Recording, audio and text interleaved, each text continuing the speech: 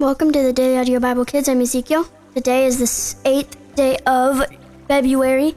Today we're reading Proverbs 8 and we're reading the Contemporary English Version. In praise of wisdom. With great understanding, wisdom is calling out as she stands at the crossroads and on every hill.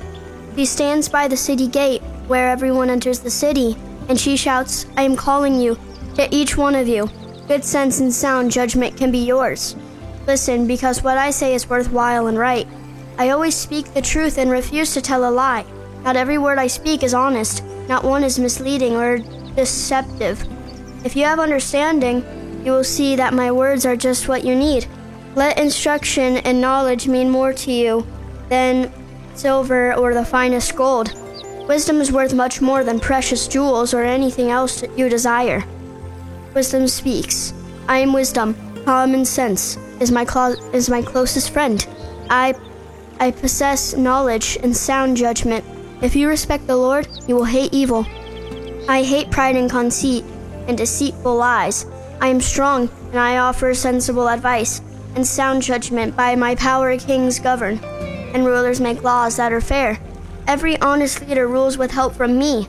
I love everyone who loves me, and I will be found by all who honestly search. I can make you rich and famous, important and successful.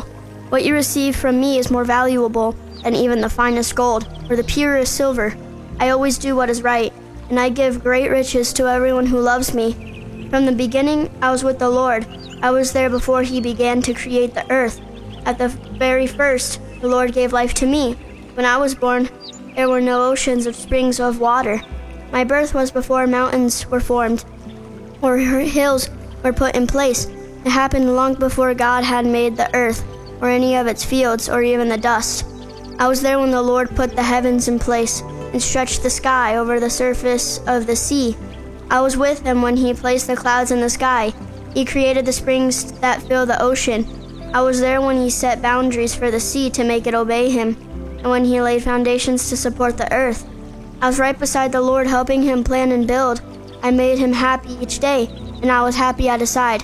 I was pleased with his world, and pleased with its people. Pay attention, my children. Follow my advice, and you will be happy.